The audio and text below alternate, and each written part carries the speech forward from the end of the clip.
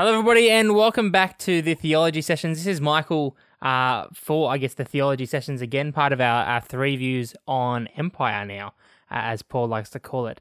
Look, I just wanted to start by saying thank you for your support on the first 4 episodes now of the Theology Sessions. Look, it's been really good and really encouraging for me to see people interacting, and I want to encourage you, if you're listening to one of the episodes or you have questions about anything that I say, look, I'm bound to slip up or make things probably more confusing and more unhelpful than they were to start with. Look, feel free to drop us a line on the Three Views on Facebook page or on Twitter, or even like a comment or a review of the episode on iTunes if that's how you wanna roll. More than happy to answer those questions that you have and to see what's been going on in your brains. It'll certainly help me try to figure my one out in that complicated sort of way.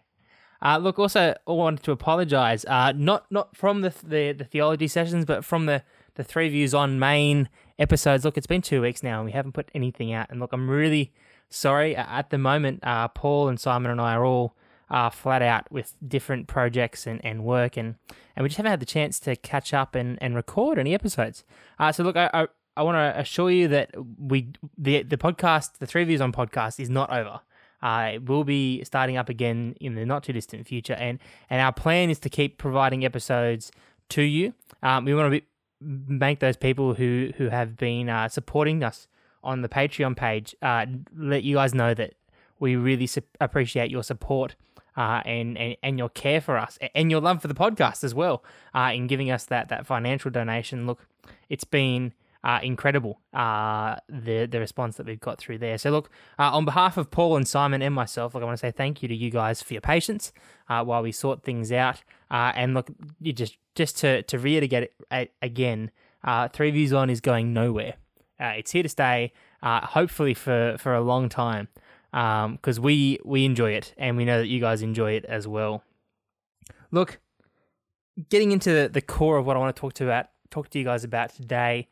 In the last few episodes, we talked a little bit about these other podcasts by the Bible Project. Tim Mackey, the theological director of that, talked a little bit about creation and the fall and how all that sort of ties together and what that looks like. And he put in a few ideas that were fairly new. And look, it's been about a month since I recorded those episodes, and I first had that spark of interest put into my brain. And look, I promised you guys I would put the link up on the page, but I haven't. So that'll go up for this episode as well if you wanted to listen to their thoughts on the matter.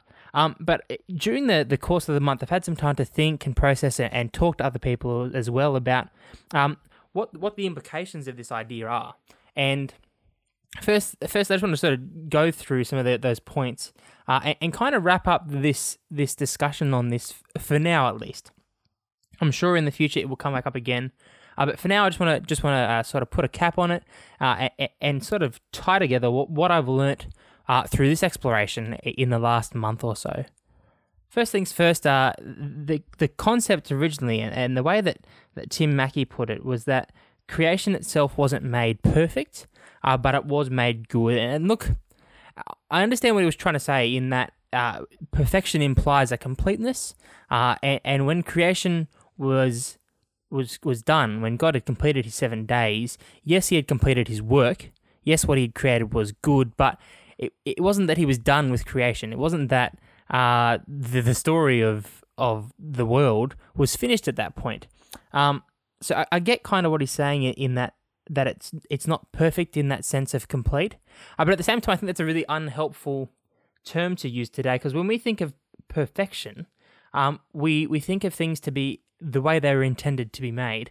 And if you say that creation wasn't made perfect, the first thing that pops into your mind is, whoa, hang on, are you saying that God made his creation in the way that he didn't intend it? That something somehow in his plans was wrong, or he was incapable of capturing what he wanted the earth to be? And I think that's very wrong. I think when God made the earth, he made it specifically exactly as he wanted it to be. He set things up in a beautiful design that we as humans are still only starting to uncover and fully understand. And to say that the earth was was made, and I guess in a way that God didn't quite finish what he wanted to do with it, or he ran out of time, I guess, would be wrong. But at the same time, I think I agree with the notion that Tim Mackey was getting at, in that God's work wasn't done when he finished creation. On that seventh day, whether you're a 7-day creationist or you're a long-term creationist, whatever your views are, on that last day in the story where God rests, I don't think God was resting because he had completed his work with earth. In fact, I think there's a reason that Genesis is at the very beginning of the Bible, and there's another reason why the creation story is the first chapter in the Bible, is that when God rested on that seventh day, it wasn't that he'd finished his work, it was that he was just beginning. He'd finished preparing the place for us, the people, to be able to do something, but he hadn't stopped. He hadn't stopped his relationship. And if you read through the Bible, it clearly shows that God consistently and relentlessly pursues people, that he wants to be continually involved in their lives. And that comes back to the reason of why he made people, is that he made us in his image to be rulers over the earth with him. Let's break that down a little bit. So when he made us in his image, he made us with his attributes, his ability to overlook and oversee and to design and create like he himself did when he created the earth.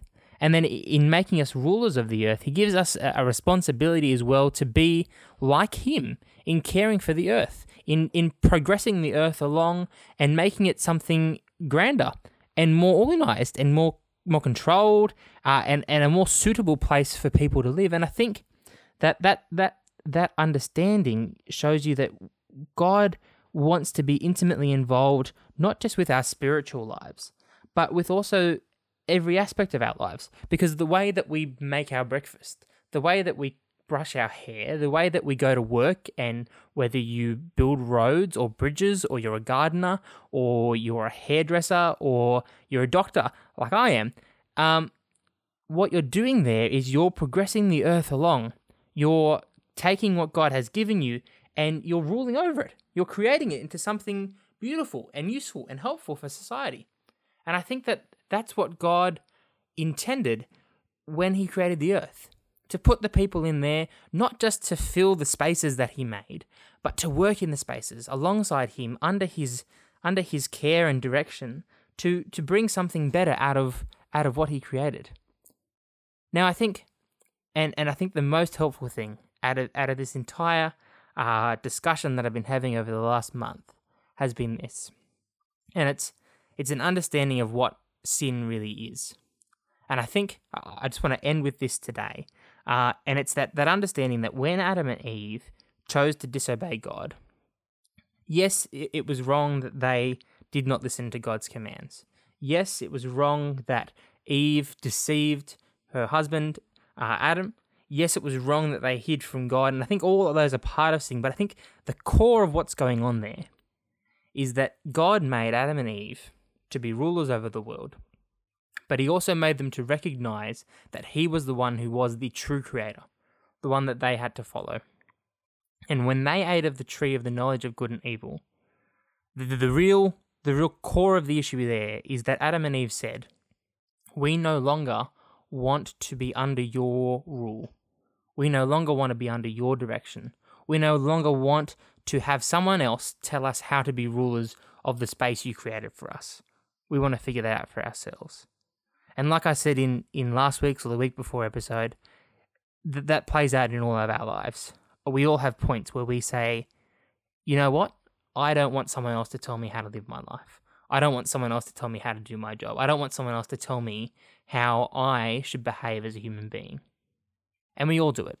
We all break down. We all use the things that God has given us for our own purposes, the purposes that he didn't intend them. And look, if we sit back and we look at ourselves, become all existential, we can look at us and we can, it's fairly obvious if you look at what we're doing. What we're saying is, God the creator, the one who understands how the earth works, I don't like the way that you made everything work. So me, puny human, I wish to take what you've given and work it in a way that's better for me. And that's bound to fail. And I think that's part of why creation, as it says in one of the prophets, creation yearns to be rectified to God, because the earth and the way that it was made was designed to work in a specific way. And God is the only one who can direct us to making sure the earth works in that way. So look, putting a lid on all of this, putting a big rubber band around it and bringing it all together, what could we say? And I think the most important thing is this, is that God created us.